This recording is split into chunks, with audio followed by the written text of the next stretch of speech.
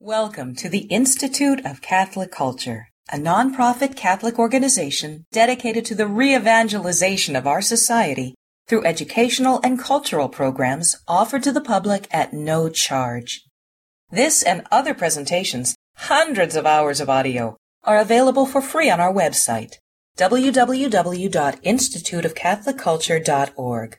There you can listen to or download educational programs related to all aspects of our divine faith, and you can review our schedule of upcoming events.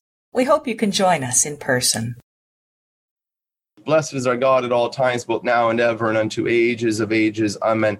Heavenly King, Consoler, Spirit of truth, present in all places and filling all things, the treasury of blessings and the giver of life, come and dwell within us. Cleanse us of all stain and save our souls, O good one. In the name of the Father, and of the Son, and of the Holy Spirit.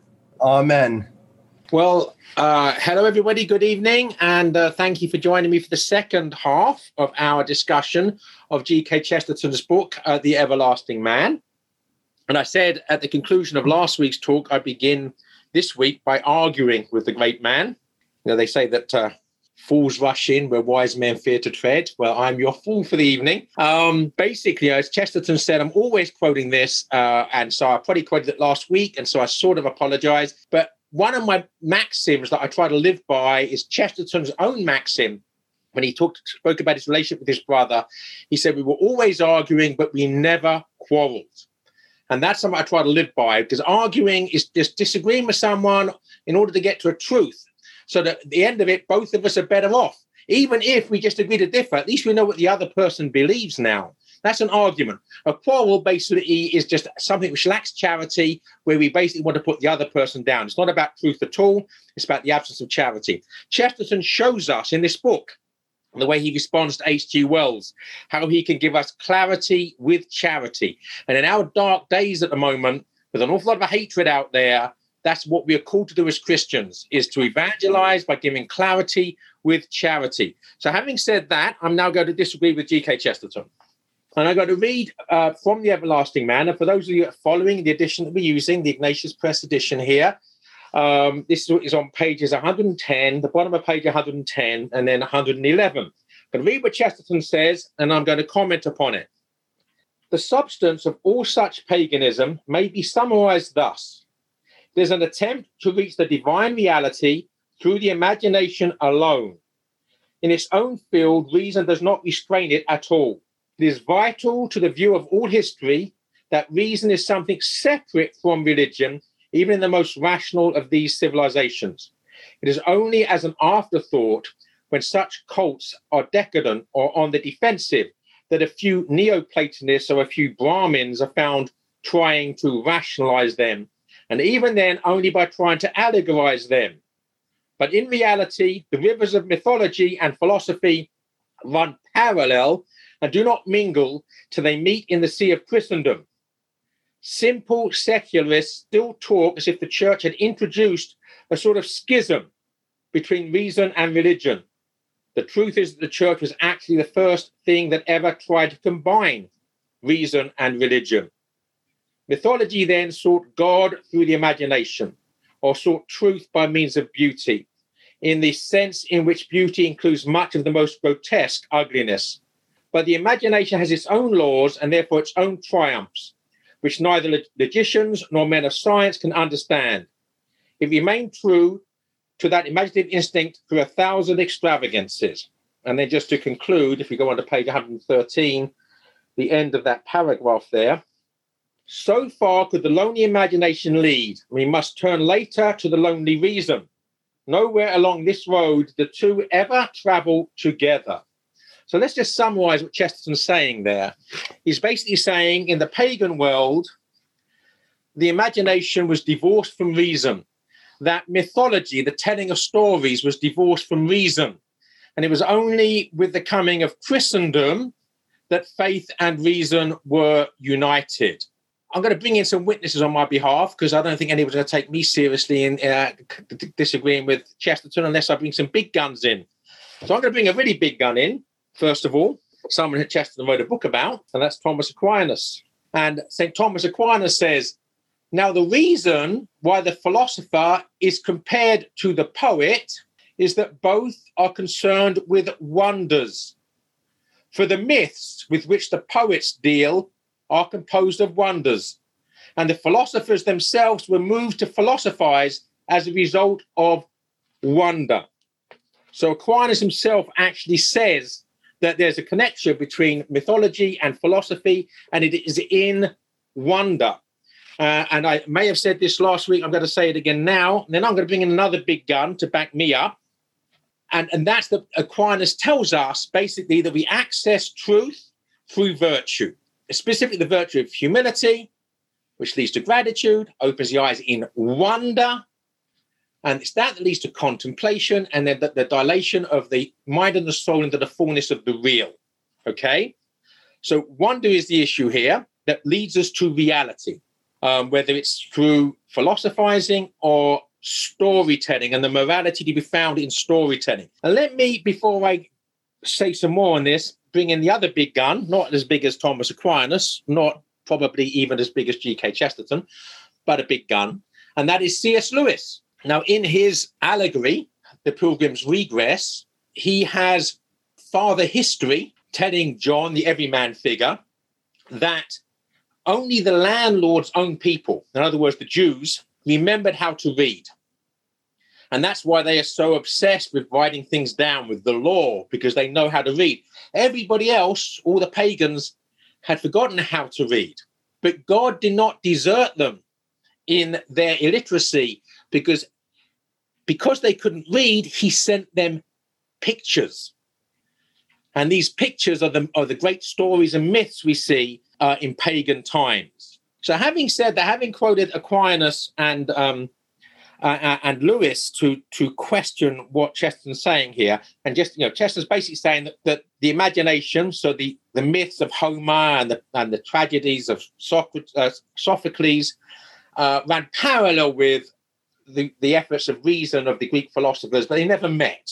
Well, I want to very quickly look at reason in Homer, because if you actually read Homer, you realize there was a golden age of Greek philosophy before the golden age of Greek philosophy, because of the things that Homer's speaking about.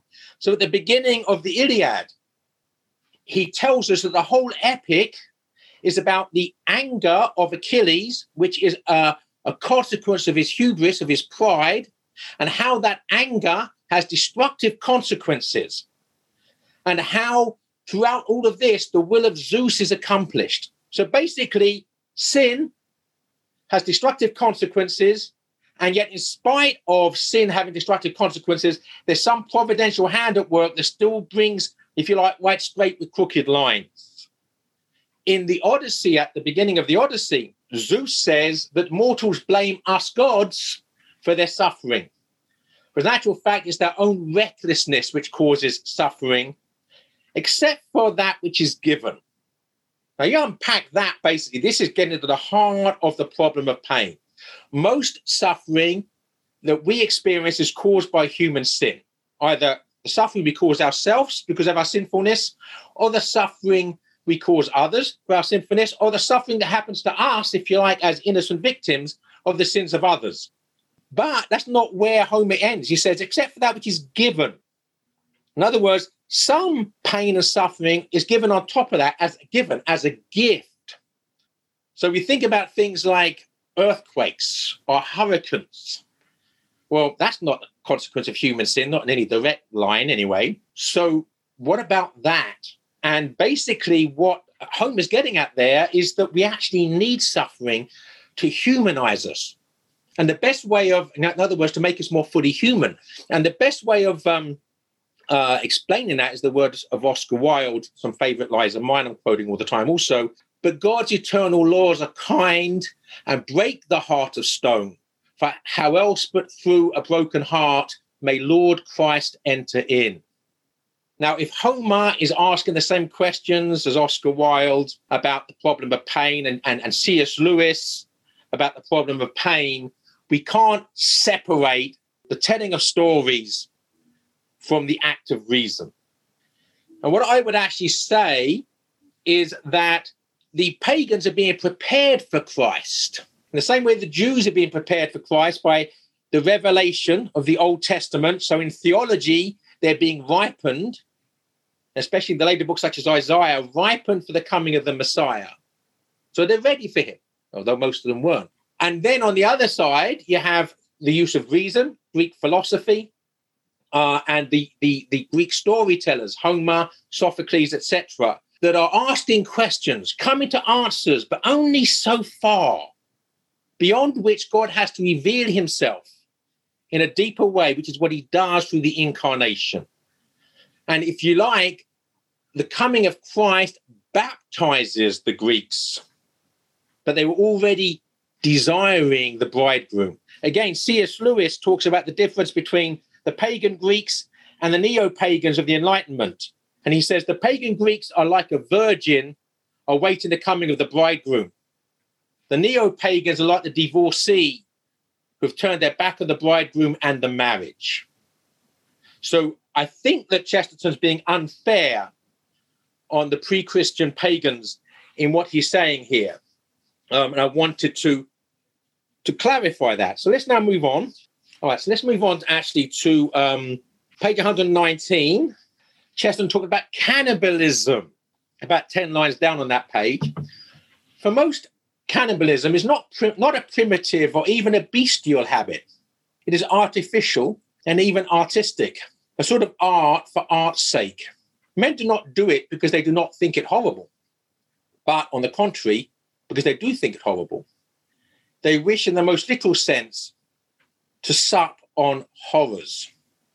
Skip a few lines. They are refined and intelligent enough to indulge, sometimes in a self-conscious diabolism. But if we could understand their minds or even really understand their language, we should probably find that they were not acting as ignorant, that is as innocent cannibals. They're not doing it because they do not think it wrong, but precisely because they do think it wrong. They're acting like a Parisian decadent at a black mass. That's an allusion, by the way, to the decadence in Paris in the late 19th century that Joris Cole Huysmans writes about in his novels, including horrific descriptions and depictions of the black mass. But what Chesterton's saying here, this whole idea of Wells and others, cannibalism is something we do when we're primitive, when we like the apes, when we're sort of beasts. It's that actually, you look at that cannibalism in human societies, it's not because we're like beasts, it's because we're like demons. It's because we want to wallow in the horror of something we know is diabolical. It's an act of decadence, not an act of merely being an animal. And he carries on with that because on page 122, we move from cannibalism to infanticide, something which is pretty close to home as we live in a society of systemic infanticide. Top of page 122. It may be noted as not irrelevant here that certain anti-human antagonisms seem to recur in this tradition of black magic. There may be suspected as running through it everywhere, for instance, a mystical hatred of the idea of childhood. People would understand better the popular fury against the witches if they remember that the malice most commonly attributed to them was preventing the birth of children. Remember, Chesterton's writing this in the mid-1920s, long before abortion is legal, long before it was even thinkable for most people of abortion ever being legal. Even the advocates and leaders of the early birth control movement did not advocate abortion. The unthinkable and unmentionable has become a systemic fact. So this is Chesterton writing there basically about the diabolical nature of cannibalism and infanticide. And of course, the abuse of children is because you want to desecrate the innocent. That's the diabolical thing about it. And then we move on from that, all natural progression, to page 145, to the worship of Moloch in Carthage. It's about 6 lines down. But the worshippers of Moloch were not gross or primitive. They were members of a mature and polished civilization, abounding in refinements and luxuries. They were probably far more civilized than the Romans. And Moloch was not a myth, or at any rate, his meal was not a myth. These highly civilized people really met together to invoke the blessing of heaven on their empire by throwing hundreds of their infants into a large furnace. We could only realize the combination by imagining a number of Manchester merchants with chimney pot hats and mutton chop whiskers going to church every Sunday at 11 o'clock to see a baby roasted alive. Obviously, these things should fill us with horror, but the key thing is here at Chesterton's saying, it's when a society has become civilized, and he's using civilized here in the sense of becoming a progressive society with lots of government bureaucracy and lots of taxation, lots of mercantile activity, lots of commerce, as opposed to a rustic agrarian community of simple peasants. Simple peasants don't throw their own babies to the flames. It takes a decadent urban culture to do that. So what we're actually seeing is the repetition of history here with our own decadent urban cultures, basically bringing back the diabolical practices of previous decadent urban cultures. Not primitive, but actually so overripe with civilization that they are decaying. Page 149 on the same topic, about just over halfway down. Before the very gates of the Golden City, Hannibal fought his last fight for it and lost, and Carthage fell as nothing has fallen since Satan. The name of the new city remains only as a name. There is no stone of it left upon the sand. Another war was indeed waged before the final destruction, but the destruction was final. Only men digging in its deep foundation centuries after found a heap of hundreds of little skeletons, the holy relics of that religion. For Carthage fell because she was faithful to her own philosophy and had followed out to its logical conclusion her own vision of the universe. Moloch had eaten his children. And again, one of the wonderful things about the everlasting man is it teaches us everlasting lessons about the patterns that emerge from history. And one of the things we're in danger of doing always is to believe that our own time is the worst time. And we may even to buy into the progressive lie that basically is the final victory of Satan over the church because of the power they now have. I mean, I haven't got to go back very far to the nonsense of that. You could be somebody living in Germany in 1934, or the Soviet Union in 1934, or France in the 1790s. This is not something which is new. China today and for the past 50, 60 years. Okay, so on page 150, this is one of Chesterton's primary theses in this. About 6 lines down, it's the end of chapter 7. It is certain that the struggle which established Christendom would have been very different if there had been an empire of Carthage instead of an empire of Rome. Europe evolved into its own vices and its own impotence, as will be suggested on another page. But the worst into which it evolved was not like what it had escaped.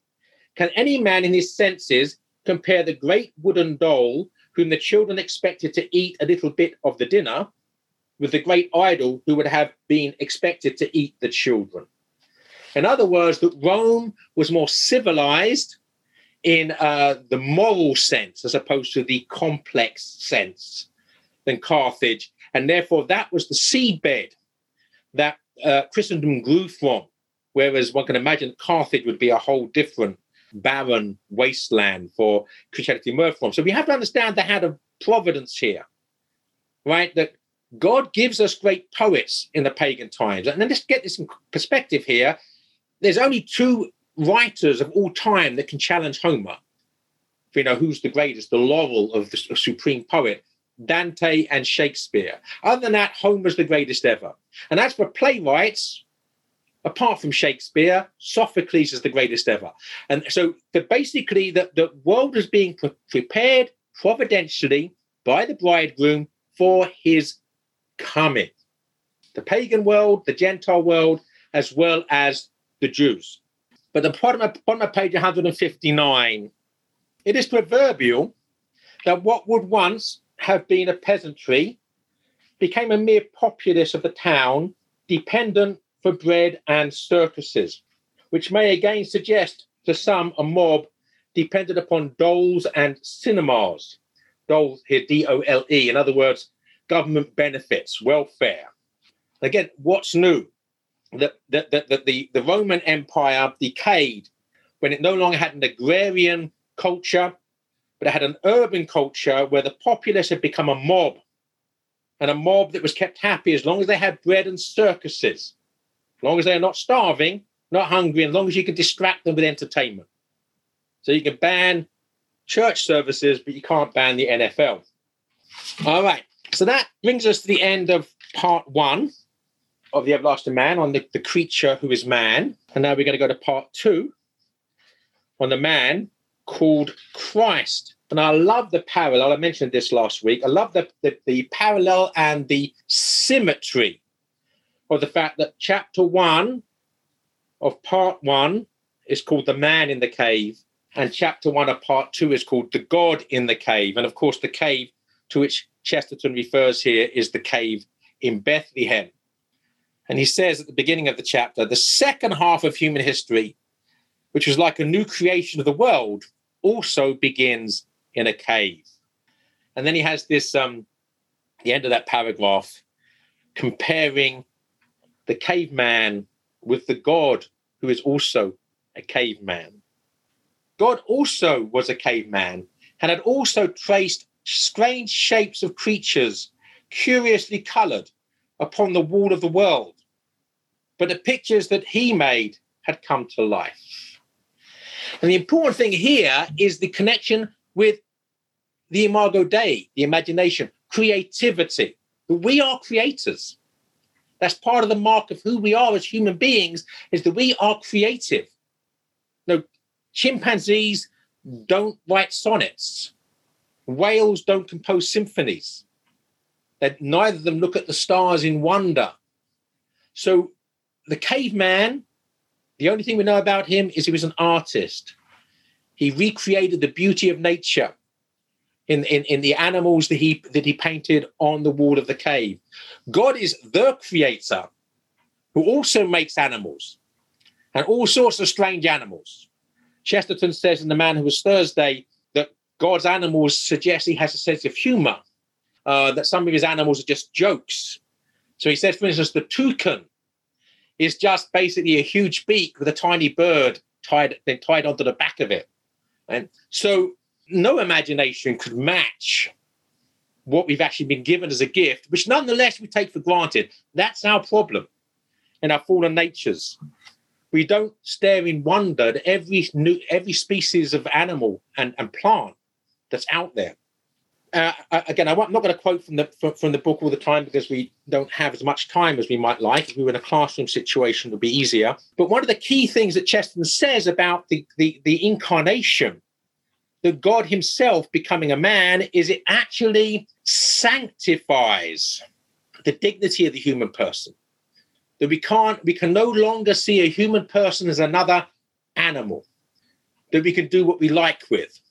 The servile state, a state where the rich and powerful basically have the rest as slave, becomes immoral once you understand the dignity of the human person. And of course, it goes without saying, infanticide, euthanasia that Father was speaking about, becomes unthinkable, unmentionable when you understand the dignity of the human person. There is within us the image of God in a way that separates us from the rest of creation. Okay, let's move on to page 175. Again, questioning Chesterton. End of that paragraph there at the top. Since that hour, in other words, the hour of God in the cave, the incarnation, since that hour, no mythologies have been made in the world. Mythology is a search. Well, mythology just means stories. He's saying no stories have been made in the world since the coming of Christ. Now, if he's talking about, the Greek pantheon of gods, that's a different thing. But he's not saying that. And as regards mythologies, the Lord of the Rings, for instance, that most of you know that I like a lot, that the Lord of the Rings, which is the third most popular work of literature of all time, is a myth. It's a story with gods, if you read the Silmarillion, the Middle Earth, but it's a story that's inspired by Christ and points to Christ. As Tolkien says, The Lord of the Rings is, of course, a fundamentally religious and Catholic work. There's no mention of Christ in it, but it points to Christ and it's inspired by Christ.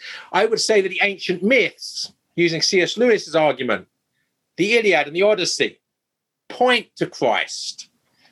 And they were inspired by Christ, not the poets being inspired by a Christ he didn't know, but by Christ himself sending the poet pictures. And it's significant that Homer begins both of his epics with the words, sing, muse. It's a prayer to the goddess of creativity to sing through him so that the truth can emerge. So again, I think that Chesterton's overstating his case here to make his point. He doesn't need to, because his point is made very well regardless of it. And then he talks about, and I love this part of it, page 176, I'm going to paraphrase. He says, in the nativity story, the shepherds represent myth or faith or story. They're the sort of characters you would see in the pagan stories, the shepherds with the nymphs or what have you. So they represent faith and myth, but Melchior, Caspar, and Balthasar, the wise men, represent reason, the search of the philosophers. And they both find their way to the cave, both find their way to Bethlehem, because this is where myth and reason meet. It's where faith and reason meet. And I completely agree with that. But all I'm saying is that the myths were pointing in that direction because they'd been pointing in that direction by Christ himself. So they would be the myth makers would be ready for him at the appointed hour. And bear that in mind as well. We have to see history from the perspective of God's omnipresence, right? There's no past for God. There's no future for God. So God knows from the time of Adam to the apocalypse. It's all happening. He didn't know. He's not going to know. He knows. And he also knows the moment when he enters the story. So this, of course, is Chesterton's thesis. We should expect that moment to be a time when people are ready for his arrival. And not just the Jews. In fact, most of those weren't. It was the Gentiles that actually came into the church at the beginning in great numbers.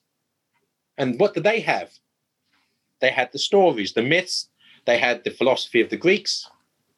So again, part of this same story. So he says you have the shepherds that represent the truth seekers through myth or story. We have the wise men, the truth seekers through reason, philosophy, coming to pay homage at the manger. But you also have, page 180, Herod, alarmed at some rumor of a mysterious rival. And further down towards the end of that paragraph on page 180, that vast and fearful face that was Moloch of the Carthaginians. The demons also, in that first festival of Christmas, feasted after their own fashion. So what's Chesterton saying here about the coming of Christ into the world? Yes, it's where myth and reason are united and baptized. It's where faith and reason are united and baptized. But it's also where the world realizes that it has a rival. The prince of the world realizes he has a rival, and he responds in the way he always responds, with feasting upon the flesh of the innocent, the holy innocents in this case, feasting after their own fashion. And this is the pattern of history. You have to see history, as Chesterton sees it here, as a tapestry with three strands. The strand of goodness, the strand of virtue, the strand of the saints, those seeking to get to heaven. The strand of beauty, of wonder, those great works of art. Say, Cardinal Ratzinger, Pope Benedict, said the only argument for the church in the end are the saints she's produced and the art she's inspired, the goodness and the beauty. But the third strand in that tapestry of human history is the bad, the good, the bad, and the beautiful. So that's here we see it represented by Herod at the time of Christ, and that carries on throughout the whole of history. And we'll be here till the end, by the way.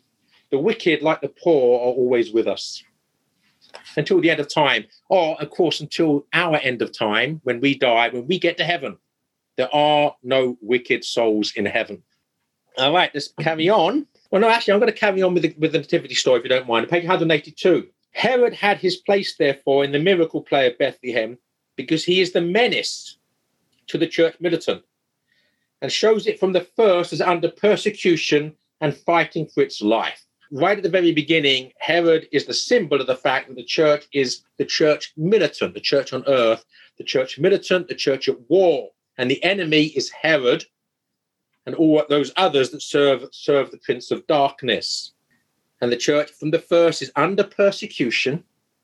The fall of the innocents didn't begin with Roe versus Wade, and fighting for its life. Every generation. Yeah, so I love that top of page 184. This is the Trinity of truth. So I talk about three fabrics in history here, three threads in the tapestry of history. This is the Trinity of truth symbolized here by the three types in the old Christmas story: the shepherds and the kings, and that other king who warred upon the children. Right, so let's move on to the next chapter, the riddles of the gospel.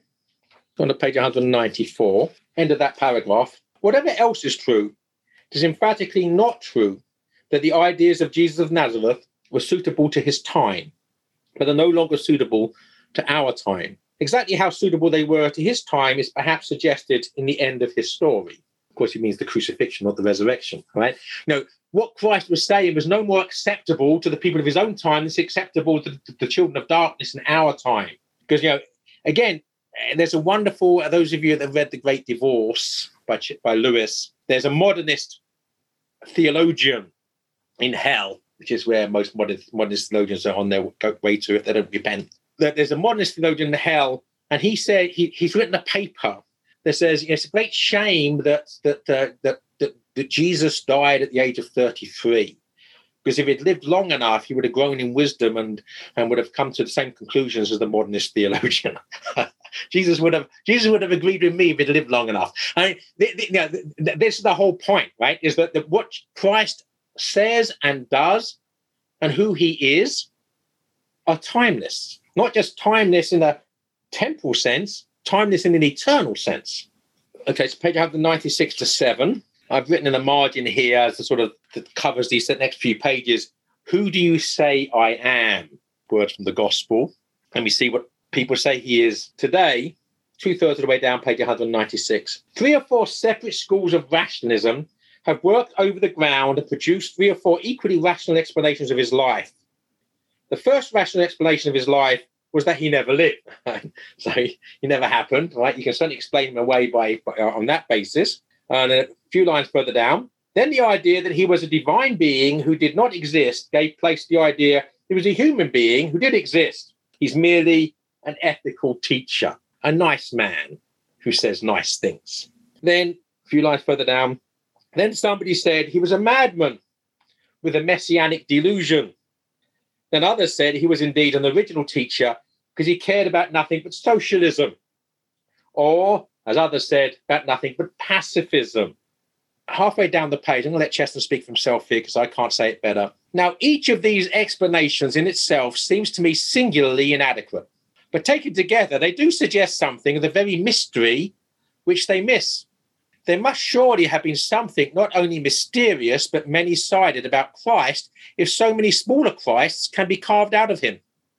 If the Christian scientist is satisfied with him as a spiritual healer, and the Christian socialist is satisfied with him as a social reformer, so satisfied that they do not even expect him to be anything else, it looks as if he really covered rather more ground than they could be expected to expect.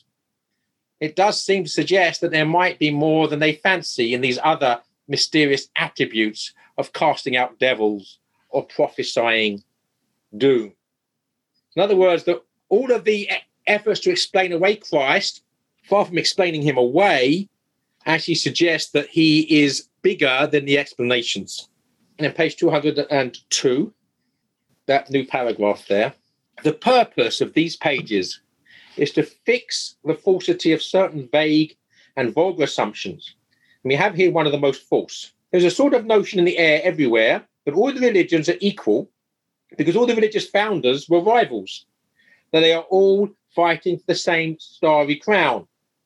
It is quite false. The claim to that crown, or anything like that crown, is really so rare as to be unique. In other words, only Christ claims it. Muhammad did not make it any more than Micah or Malachi, any of the other prophets, assuming in Muslim view that he's a prophet. Confucius did not make it any more than Plato or Marcus Aurelius. So none of the philosophers made the claim, however great they were. Buddha never said he was Brahma.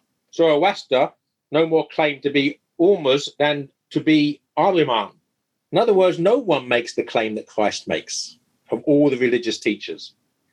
The claim that Christ makes, that he is the Son of God, the Son of the living God, that before any of the prophets were, he was, or he is, no one makes that claim. It's a unique claim. And then, normally speaking, the greater a man is, the less likely he is to make very great claim. In other words, to claim that, you're basically going to be a madman. Outside the unique case we are considering, the only kind of man who ever does make that kind of claim is a very small man, a secretive or self-centered monomaniac. Nobody can imagine Aristotle claiming to be the father of gods and men, come down from the sky. We might imagine some insane Roman emperor like Caligula claiming it for him, or more probably for himself. Nobody can imagine Shakespeare talking as if he were literally divine, though we might imagine some crazy American crank finding it as a cryptogram in Shakespeare's works, or preferably in his own works. It is possible to find here and there human beings who make this supremely superhuman claim. It is possible to find them in lunatic asylums, in padded cells, possibly in straight waistcoats. In other words, to make that claim, you are either mad or you're telling the truth. And the only person that's telling the truth is the one, every other way you look at him, every other angle, he is completely and eminently sane and rational and good. Because a madman gives himself away very quickly, right? If someone's walking around saying, I'm God, then, you pretty quickly realize that he needs help. Everyone came to Christ seeking help. But nobody supposes that Jesus of Nazareth was that sort of person. No modern critic in his 5 wits thinks that the preacher of the Sermon on the Mount was a horrible, half-witted imbecile that might be scrawling stars on the walls of a cell. No atheist or blasphemer believes that the author of the parable of the prodigal son was a monster with one mad idea, like a cyclops with one eye. Upon any possible historical criticism, he must be put higher in the scale of human beings than that. Yet by all analogy, we have really to put him there or else in the highest place of all. Okay, page 207. I'm going to cut to the chase in about 2 minutes. So the strangest story in the world, we can also call the greatest story ever told, is the fulfillment of all myth. So the whole of that paragraph at the top of page 207 there, 2/3 of the page, is worth reading, but we're not going to. And even the external movement of it must not be described as a wandering in the sense of forgetting that it was a journey. This is where it was a fulfillment of the myths rather than of the philosophies. It is a journey with a goal and object. So what he's really saying is that God actually presents himself to us in a story, that basically the myths are fulfilled in Christ because he is the true myth, to use a phrase of Tolkien. Page 213, I'm going to raise my eyebrows at Chesterton again. For in that second cavern, the whole of that great and glorious humanity, which we call antiquity, was gathered up and covered over. And in that place it was buried. It was the end of a very great thing called human history, the history that was merely human. The mythologies and the philosophies were buried there, the gods and the heroes and the sages. In the great Roman phrase, they had lived. But as they could only live, so they could only die, and they were dead. Are the great works of literature by Homer, Sophocles, Aeschylus dead? Are the philosophies of Plato and Aristotle dead? Clearly, if it wasn't for Homer, there would be no Virgil. If it wasn't for Virgil, there'd be no Divine Comedy by Dante, greatest work of Christian literature ever written, because Virgil was inspired by the life in Homer, and Dante was inspired by the life in Virgil. St. Augustine takes the ideas of Plato and baptizes them. St. Thomas Aquinas takes the ideas of Aristotle and baptizes them. Yes, they may have died, but only in the sense that Christ had died. They were risen from the dead, baptized, that Christendom, Christ makes sense of the pagan myths and the pagan philosophies because he baptizes them. Let's remember what baptism is, right? You die so that you may rise from the dead. Homer is baptized by Christ. Plato is baptized by Christ. Aristotle is baptized by Christ. The only dead in the sense that one who dies is subsequently resurrected. Okay, I'm not going to talk about, he talked about the witness of the heretics. This is his defense of orthodoxy, chapter 4 here in part 2. The key thing he says, and that's an unintentional pun, the key thing he says is all about the key. He basically says the foundation of the whole gospel is right at the beginning of the chapter here. Christ founded the church with two great figures of speech. The first was the phrase about founding it on Peter as on a rock. The second was the symbol of the key. And here he talks about, basically the key being, he mentioned the same thing in orthodoxy earlier. He says a stick can fit any hole, but only the right key opens the door, unlocks the door. Orthodoxy, the Athanasian Creed, the complexity of Catholic Orthodox doctrine, the Catechism of the Catholic Church is complex because it's the key that unlocks everything else. That's basically his argument here against the heretics and the heresies. I do want to mention page 245, problem of progress. He calls it the problem of progress. It's the last paragraph on page 245. What is called the problem of progress. One of the ablest agnostics of the age once asked me whether I thought mankind grew better or grew worse or remained the same. He was confident that the alternative covered all possibility. He did not see that it only covered patterns and not pictures, processes and not stories. I asked him whether he thought that Mr. Smith of Golders Green got better or worse or remained exactly the same between the age of 30 and 40. It then seemed to dawn on him that it would rather depend on Mr. Smith and how he chose to go on. It had never occurred to him that it might depend on how mankind chose to go on, and that its course was not a straight line or an upward or downward curve. Things are not getting inexorably better or inexorably worse, but a track like that of a man across a valley, going where he liked and stopping where he chose, going into a church or falling drunk in a ditch. The life of man is a story, an adventure story. And in our vision, the same is true even of the story of God. In other words, in human history here. All right, I'm going to finish now with the deaths and resurrections of the faith, on page 250 onwards. We need to read this wisdom in our particular times. We need to read this wisdom in all particular times because they're all actually amazingly similar. So, second paragraph.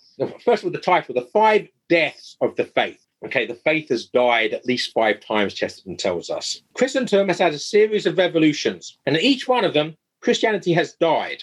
Christianity has died many times and risen again. We had a God who knew the way out of the grave.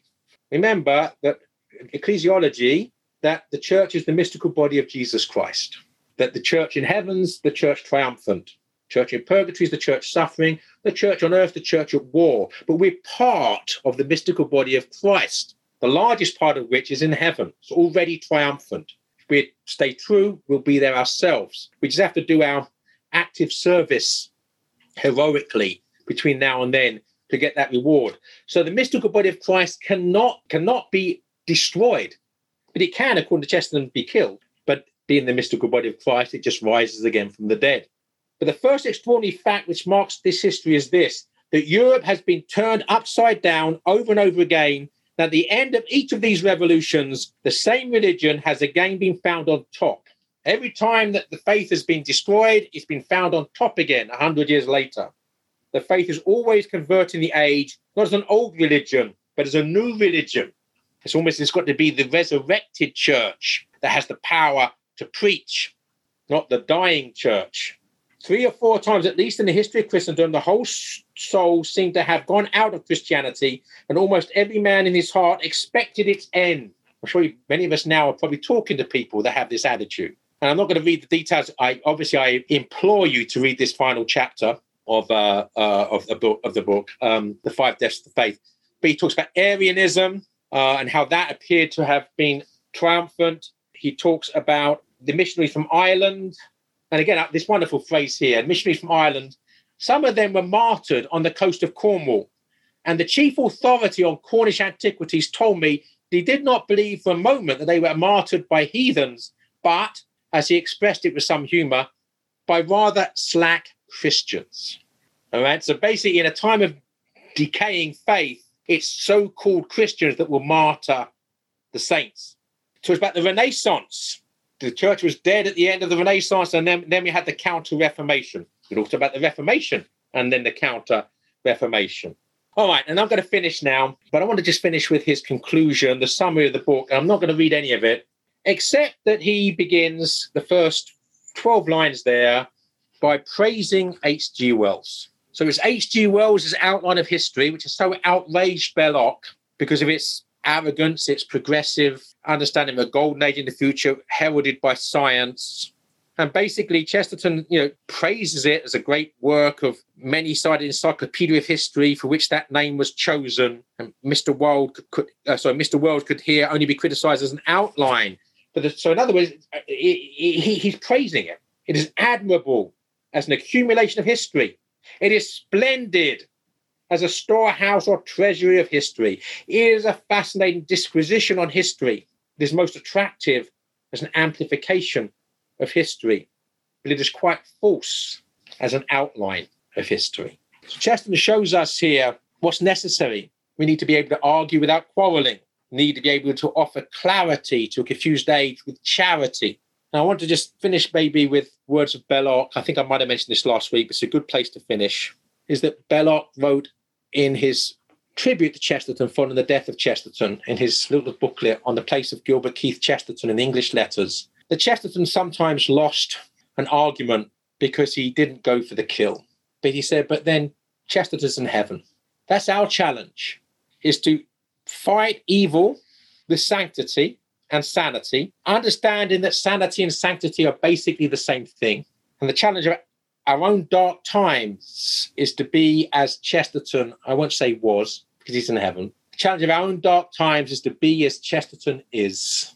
Thank you. Beautiful way to end. Thank you so much, Joseph Pearce. Actually, Joseph, I want to start off with a quick question of, you were talking about Chesterton's chapter on the deaths of Christianity. Since the publication of The Everlasting Man, how many more deaths do you think Christianity would have gone through, according to Chesterton? Well, that's a great question. And of course, the 20th century was the bloodiest in human history. First of all, in the ultimate absolute body count, in the number of people killed through the hatred of modernism and its technology and the weapons of mass destruction that we now have to kill each other with. But certainly, he was writing in 1925. It was published in 1925. Chesterton wrote quickly. So he probably was writing in 1925 as well. The full horrors of the Soviet Union hadn't emerged. So obviously, everyone knew that Bolshevism was anti-Christian and that Christians had been killed in the revolution and what have you, and in the civil war that followed. But the Stalinist purges hadn't happened.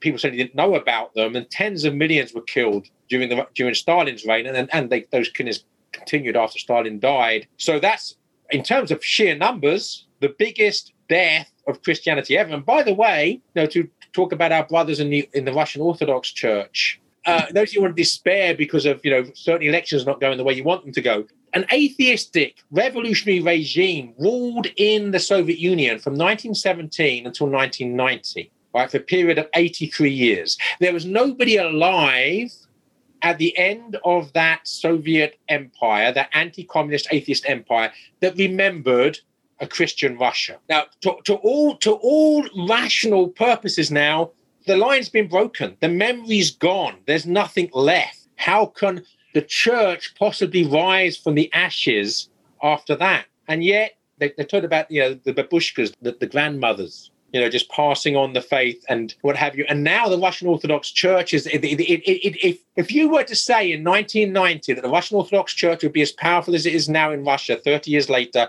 you would have been called a madman. Right? So this is something we should be bearing in mind. And of course, Adolf Hitler hadn't emerged on the scene when Chesterton wrote this, and the Third Reich and the genocide and Maximilian Kolbe, St. Teresa Benedict of the Cross, etc., and Mao Zedong And the Chinese have killed even more than the Soviets, Chinese Communist Party. So, yes. So the point is that the church has suffered several other deaths in the century, not even a century yet, since Chesterton wrote that book.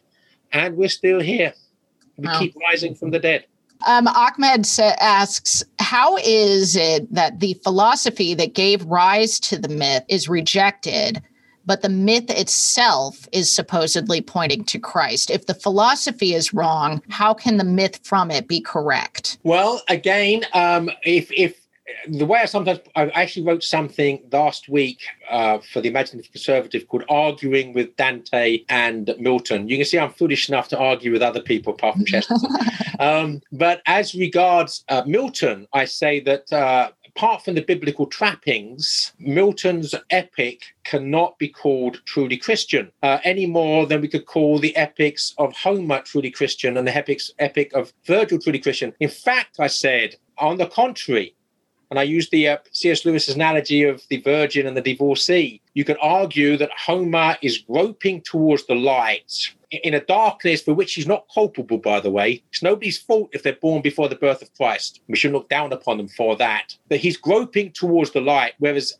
Milton, in denying the Trinity, becoming Unitarian, in giving personhood to Satan, which makes him basically a rebel leader that's become very popular in certain circles, that you could say that he was walking away from the light like a divorcee. So that's what I would say, is that the philosophy, and we don't know what Homer's philosophy was, except it's quite clear, that he believed there was a supernatural dimension. He's not an atheist. He's a polytheist, but if you actually read the Iliad and the Odyssey, the suggestion is that Zeus has more power than the rest of the gods put together. And it's Zeus's will that's done, regardless of the best efforts of the other gods. I mean, you actually see that parallel. It's not that different from a Christian cosmology if you see the gods as angels, right? Because the Christian cosmology, there are supernatural beings that are on the side of darkness, and there are supernatural beings on the side of light. Now, admittedly, in Homer's gods, they're like human beings, and they contain both. They're dualistic in that sense. So I'm not claiming that Homer was a Christian, of course, but I am thinking he's asking questions. So if there's a harmony in the cosmos, can there really be this disharmony in the gods? Or does there have to be one God ultimately whose will is done regardless of all the evil that's out there, both supernaturally and naturally? In other words, he's not a million miles. In fact, he gets amazingly close, considering he's writing 700 years before the birth of Christ. I mean, in some ways, he may have been closer than some of the atheists that are out there today, in a way. Oh, he's much closer because he's looking in the right direction and he's seeking the truth. Most atheists are looking in the wrong direction, mostly willfully. In other words, they don't want to look towards God because they hate him. Now, again, there's a pathology here, hating someone you claim doesn't exist. Well, that's a weird, quite frankly. So no, Homer is much closer to God than atheists. Mary writes, I have the impression that most or many Gentile converts to early Christianity were poor in society. Would they have been familiar with Greek mythology? She says you suggested that, she thinks. Well, I mean, the Gentile convert from what we now would call Greece absolutely would have done. But obviously the Roman Empire wasn't just Greece. So you got Gentiles coming in from all over the place. And what the church did was to actually baptize the myths. And so, whatever the local cult was, I mean, to go to Northern Europe, that the yew tree is the end of nature, right? The yew tree lives for centuries. People knew that. So the yew tree became a sacred place. Now, in some cases, the Christian state will come and chop the tree down and say, well, if your God's got any power, he's going to strike me down. That's one way of doing it. But the other way of doing it is to build a church. So, yes, this is a sacred place, but instead of destroying it, we're going to baptize it. We're going to make it holy in a true sense of the word, not a false, inadequate sense of the word. So that's what the church did. It's the original true understanding of the word enculturation, right? Where we basically take what's good in the culture and we baptize it. Alexandra asks, what did Chesterton think of the Romantic era and poets and their retraction from reason? That's a very good question. I knew you'd like that question, Joseph. Chesterton basically is a romantic. And that actually can be a problem. He wrote about Thomas Aquinas and he wrote about Francis of Assisi, although his life of Francis of Assisi particularly was very much a romantic life of St. Francis of Assisi, which is not a criticism. But he was steeped in the 19th century. So the Victorian Age in Literature, great book by him, books of Robert Browning and William Blake, G.F. Watts and others. That's his area of speciality. But you have to understand there's two types of romanticism, speaking really broadly. The romanticism of Wordsworth and Coleridge is a rejection of the atheistic rationalism of the Enlightenment and a return to an understanding of Christianity. And St. John Henry Newman stated unequivocally that those romantics were crucial to the Oxford movement, they were crucial to the Gothic revival, they were crucial to the Pre-Raphaelite Brotherhood, to neo-medievalism, which was a major cultural component of the 19th century, was due to that first generation of romantics. The later generation of romantics, they confused. There was some wonderful poetry, but you see in Keats's To a Nightingale, for instance, and the poetry of Shelley and Byron, this tendency towards self-centered, egocentric, trying to find the truth in one's ego. And to that, we can certainly find the roots of postmodernism and some of the nonsense we're living under today. So romanticism is that there's good and bad romanticism. Chesterton obviously rejected the bad romanticism, but he was definitely a romantic in the better sense of the word. I see Ray raising his hand. Ray, go ahead and take yourself off mute. Okay. It seems most of what Chesterton wrote was for or in response to of things other people wrote. Did he ever write about the church or about the doctrines of the church or about, what I'm trying to say is he didn't, I don't want to say he didn't criticize the church, but he never wrote about what was going on in the church at the time, or did he? It's only 30 or 40 or 50 years since Vatican I for him. Did he ever comment on the church in that sense?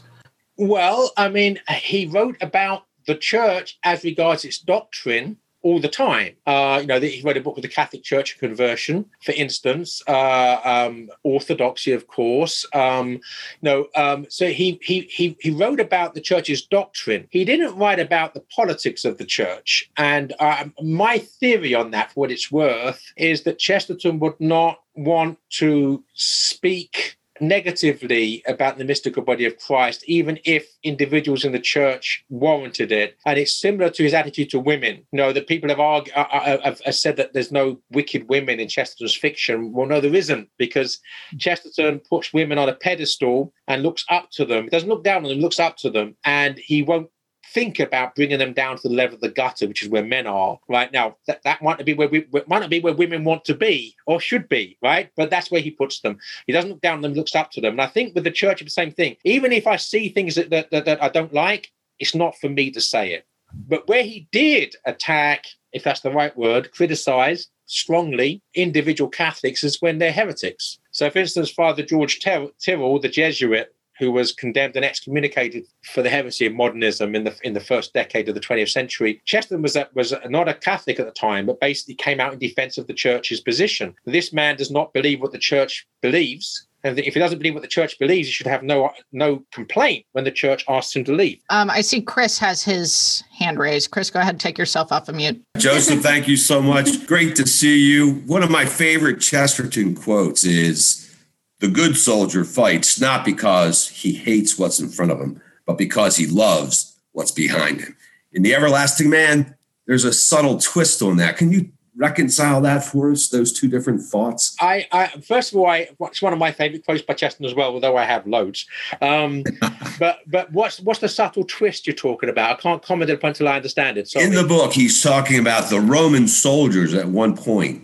They hate Carthage, and it helps to animate their fight against Carthage. It reminds me of, fear the Lord and hate evil. Is that part of what he's saying there? Well, what Chesterton's doing with his discussion of the war between Rome and Carthage is there's something cosmological going on here. But as regards individual soldiers, that if they hated someone for being a Carthaginian, then it's a sin. Because the Carthaginians are made in the image of God, and however obnoxious the civilization was, can we say that every Carthaginian was as evil as the worst of them. I don't know the passage that you're talking about, but if Chesterton is saying that it's okay for the Romans to hate the Carthaginians rather than hating Carthage, because that would be hating Carthage would be hating the sin. Hating the Carthaginians would be hating the sinner, and that's where the problem comes in. Perfect. Thank you, Joseph. Thank you. My pleasure. All right, just one last one here from Riz. I see you've got your hand raised, so go ahead, take yourself off of mute and ask your question. Okay. Thank you again for a wonderful lecture, Joseph. My question is, the comment you made earlier about baptizing the pagan myths, is this across all cultures? Because I live in Japan, so my context is Buddhist and Buddhism and Shinto. So I was wondering how this applies in missiology. How can we do that also across all cultures? You were specifically addressing Greek mythology. Yeah. Well, the first thing I would say is that I'm not going to profess upon things of which I'm ignorant, but I will give you some principles. So basically, what I know is Western civilization. I don't know Oriental civilization, so I'm ignorant. But what I would say is, because this is what the church teaches, and of course it's evidently true, that all human persons have that dignity of the human person because they're made in the image of God, which means we all have a desire for the good, the true, and the beautiful, which means our expressions of that in our, should we say, twilight world without the fullness of the revelation, whether that's because we live before the time of Christ or because we live in parts of the world that have not been evangelized, that we're living in a twilight world, but not a world of darkness, because as Lewis says, that God sent the pagans pictures, right? That God loves people that don't know him.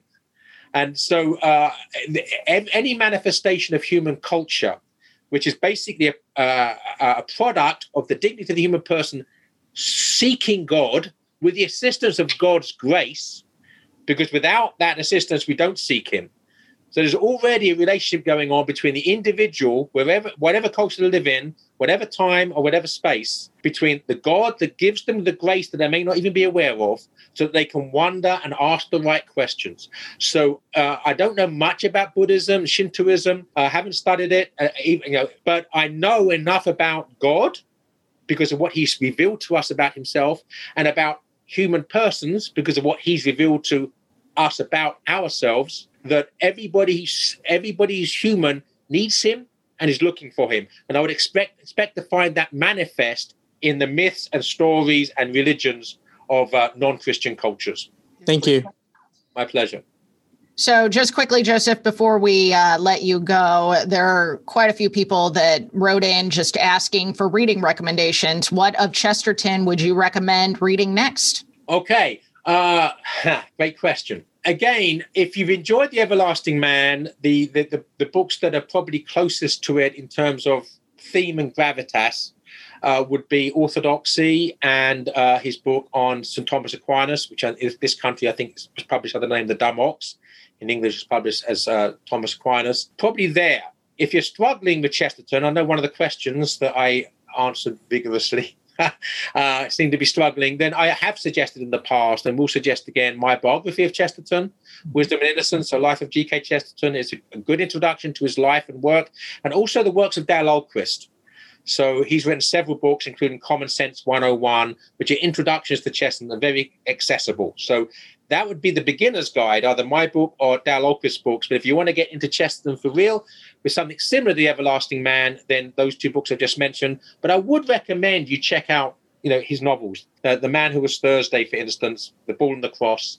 All right. Well, thank you so much, Joseph, for the reading list. Joseph, would you mind just closing us in prayer real quick? In the name of the Father, the Son, and the Holy Ghost. Lord, we thank you for this time together tonight.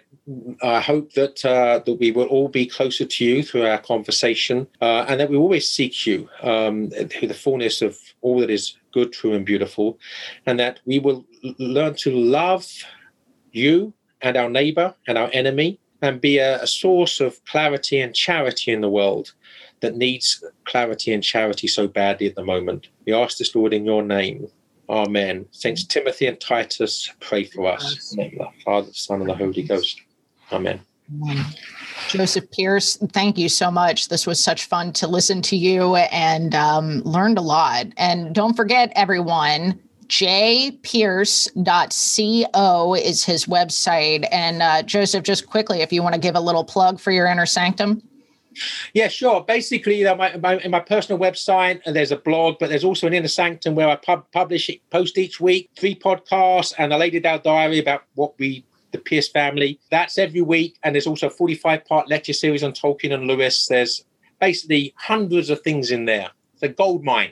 I have a poem of the week, poems of the week. It's normally 2 or 3 poems a week, which I read and comment upon. Joseph, thank you so much.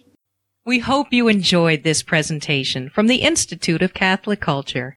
If you'd like to learn more about the mission of the Institute and how you may become a part of this important work, please visit our website at www.instituteofcatholicculture.org or call us at 540-635-7155. And may the glory of Christ Church be ever more manifest upon the earth. St. John the Evangelist, pray for us.